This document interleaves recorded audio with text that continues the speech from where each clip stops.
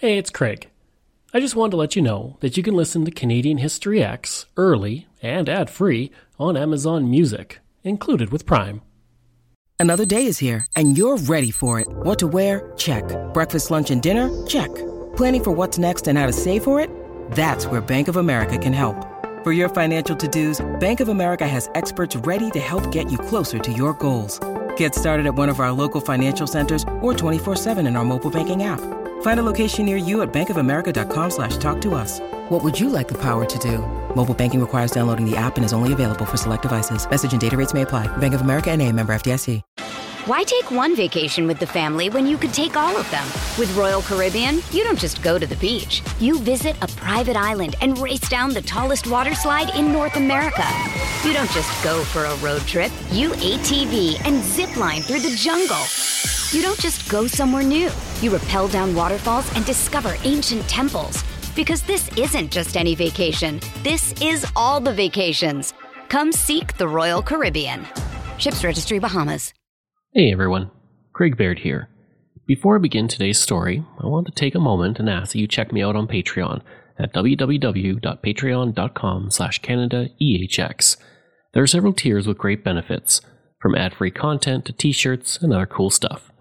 As well, if you're a fan of Canadian history, make sure you check out all of my shows, from John to Justin, Canadian History X, Canada, A Yearly Journey, and Pucks and Cups, along with Canada's Great War. And don't forget, you can also donate directly to the show at www.canadaehx.com. Just click donate. It helps keep this show going. And all donations in September will be going to the SPCA in the memory of my best pal Boris, who sadly passed away earlier this month. Okay, on with the show.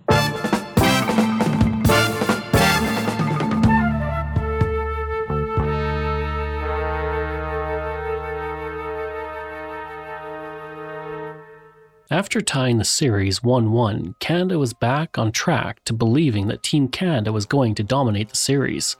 It was the hope that the team had found its legs and would soon run away with the games. Of course, that was not the case, and the Soviets were quick to learn and adapt to the changing Canadian game. The Soviets had felt they had strayed too far into playing the Canadian style, as a team of individuals rather than their tight team style.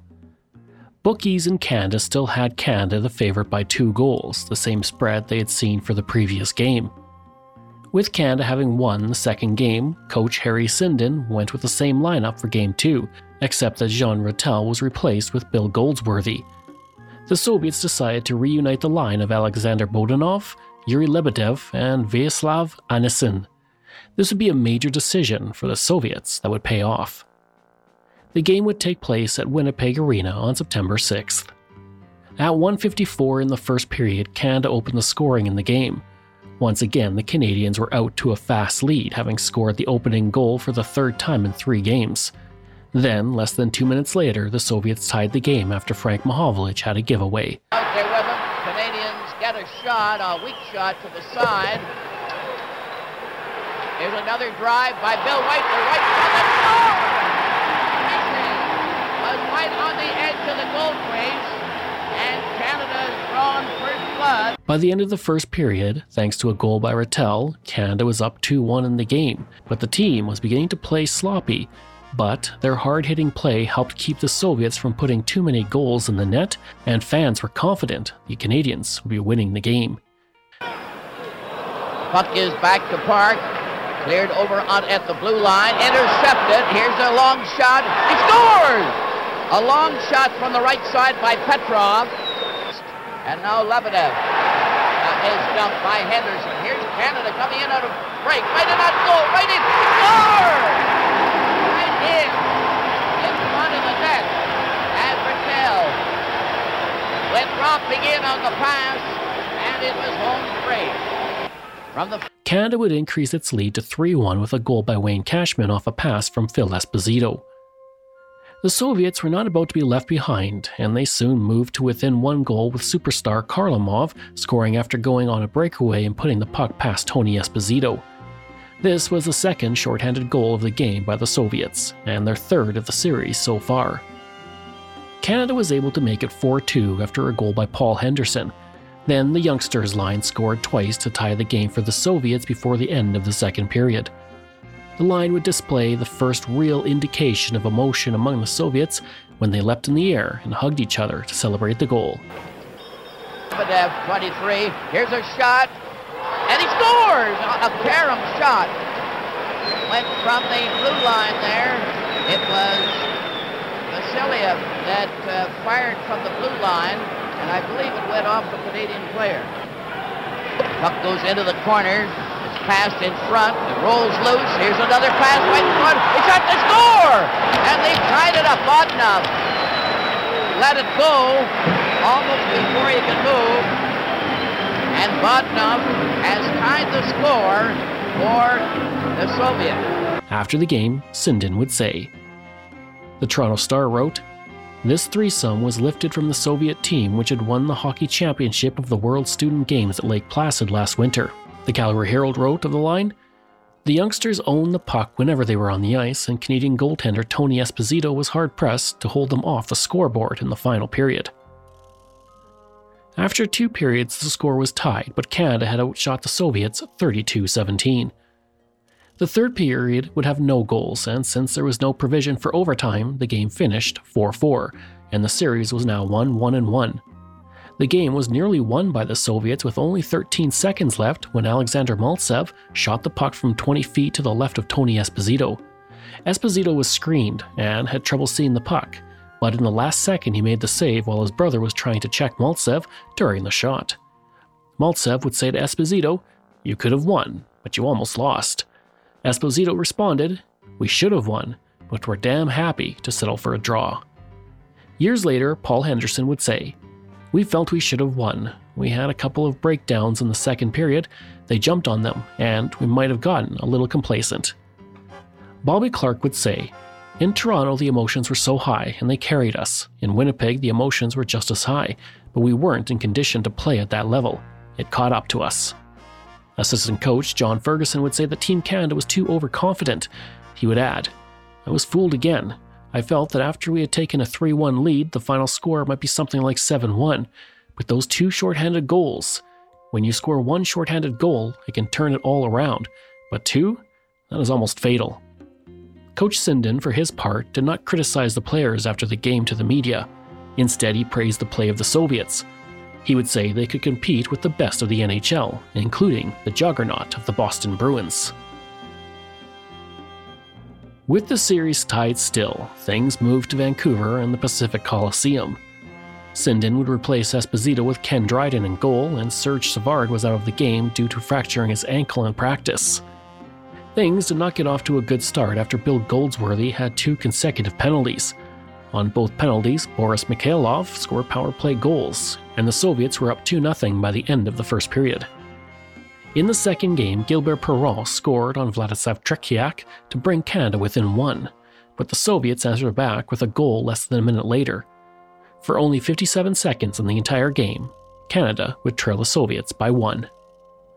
Rod Gilbert would score, but it was disallowed, and while the Canadians protested the call, the goal remained off the board. As it turned out, this would be a turning point of the game, at least according to Coach Sindin. Number 3, watched by Mahovlich.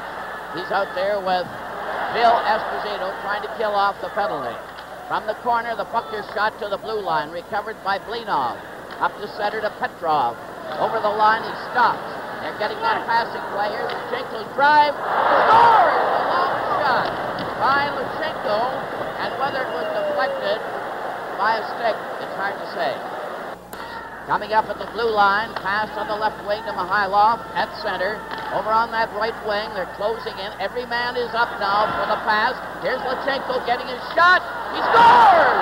Luchenko let one go on a beautiful passing play, and the Soviet have taken a 2-0 lead. Now Perot coming up at center ice. Over the line, showing a burst of speed, going right in, centered in front, and scores! I believe the Soviet player knocked it into his own net. It looked like Raglan who hit the puck. Perot gets credit. The Soviets were up 4-1 after 2 periods. Goldsworthy would score a goal to make up for the 2 goals he cost Canada with his penalties. The fans were becoming restless at this point and would yell at Goldsworthy when he was on the ice, and whenever Dryden made a routine save, he would be jeered by fans. Why take one vacation with the family when you could take all of them? With Royal Caribbean, you don't just go to the beach. You visit a private island and race down the tallest water slide in North America. You don't just go for a road trip. You ATV and zip line through the jungle. You don't just go somewhere new. You rappel down waterfalls and discover ancient temples. Because this isn't just any vacation. This is all the vacations. Come seek the Royal Caribbean. Ships Registry, Bahamas.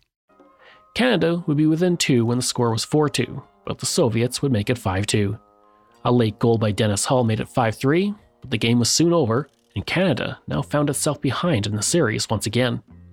Sinden would put the blame for the loss on several players, but others would specifically point out that Dryden was shaky in goal, and the Soviet tactic of cross-ice passes in the attacking zone caused some problems in the net. When the game was over, Team Canada was booed off the ice in what was the last game in Canada before the series moved to Moscow. Bill Walker with the Vancouver Sun wrote, "Suddenly it is now or maybe never for Team Canada. It could be that serious a situation for the National Hockey League All-Stars without too much dispute before the month is out even. Because right now it appears that Russia has conned the world and plays the best ice hockey anywhere." As it turned out, this would be the turning point for the series in many eyes, and when Phil Esposito emerged as the true leader of the team in the eyes of Canadians, his post-game interview speech would become the stuff of legend. For the people that boo us, geez, all of us guys are really disheartened and we're disillusioned and we're disappointed in some of the people. We cannot believe the bad press we've got, the booing we've gotten in our own buildings, and if the Russians boo their players, if the Russians boo their players like some of the Canadian fans, I'm not saying all of them, some of them booed us, then I'll come back and I'll apologize to each one of the Canadians, but I don't think they will. I'm really disappointed. I am completely disappointed. I cannot believe it. Some of our guys are really down in the dumps. We know we're trying, but hell, I mean, we're doing the best we can, and they got a good team, and let's face facts. But it doesn't mean that we're not giving it our 150%, because we certainly are. I think, Phil, the disappointment is a natural thing because the whole thing was an unexpected thing. We all live with the National Hockey League. We have all been so proud over the years how great they are. It's unexpected because the press said that we were so good. Or not one of us guys said we were good. No. This is the thing. This is the thing that I'm, on behalf of the fans, I must say that probably since everything is relative. We know how good you people are. The people didn't realize how good the Soviet team was, and now we found out how good they are. I think we can appreciate how good both teams are. But I'll tell you, we love, I mean, every one of us guys, 35 guys that came out and played for Team Canada, we did it because we love our country, and not for any other reason, no other reason. They can throw the money for the pension fund out the window, they can throw anything they want out the window. We came because we love Canada. And even though we play in the United States and we earn money in the United States, Canada is still our home, and that's the only reason we come. And I don't think it's fair that we should be booed. Well, Phil, I'm sure that the people can see from these sweat just pouring off your face that you and all your players have given 100%, and we look forward to some great games from you and the rest of your gang when you get over to Moscow, and we can wish you the very best of luck. John, keep working hard. We're going to get better, I know. Attaboy. Thank you. Brad Park would say of the booing by fans, "We get nothing, not a dime for this. Brother, I'm sick." Dryden would say, "I'm disappointed, but I can understand it. The fans wanted us to do real good, and they're frustrated we didn't. I didn't think I deserved to be booed. Tretiak frustrated us, but I guess I didn't frustrate them enough." Goldsworthy would say he was ashamed to be Canadian, and that he was looking forward to playing in Moscow. He stated, "It is a good thing all 8 games aren't in Canada. Would USSR fans treat their team that way? I don't think players in Russia are going to get booed like we got booed here." Paul Henderson said years later, "We really looked forward to Vancouver. We figured if we won that one, we'd be in good shape. But they got 2 power play goals in the first 7 or 8 minutes, and they took us right out of the game." The players and the fans would consider the game in Vancouver to be the rock bottom point for Canada. Bobby Clarke would say, "We weren't in condition to play at that kind of level physically. We were lousy in Vancouver. It was like the bottom dropped out." Coach Sinden said, "We were never in the game. They just took control, and as hard as we tried, we seemed to get a little worse all the time."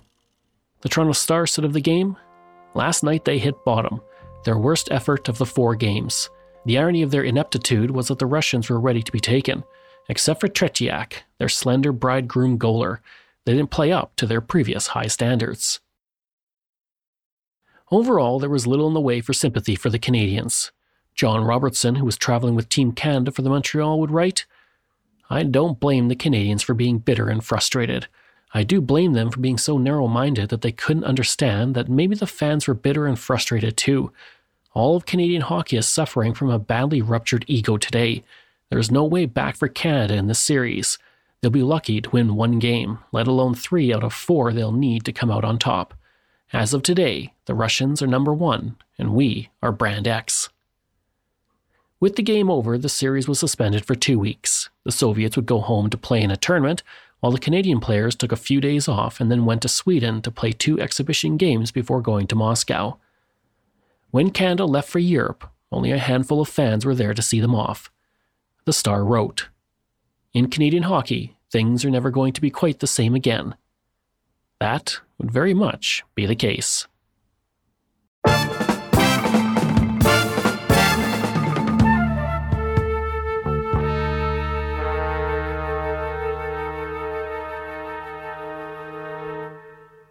Thank you for joining me on Canadian History X. Information from Canadian Encyclopedia, Maclean's, NHL.com, Toronto Star, Wikipedia, Calgary Herald, and the Montreal Star. This show is researched, produced, and written by me, Craig Baird, with the help of producer Dila Velasquez. Audio design and production by Rob Johnson. If this is your first time listening and you like what you heard, please take a moment and give us a 5-star review to help others find these amazing stories, and there are so many for you to sink your teeth into. And we love hearing from you, so if you have a show topic you want me to cover, email me at craig@canadaehx.com. And don't forget to stop by my website and social media. I've included all of those in my show notes. Until next time, I'm Craig Baird, and this is Canadian History X.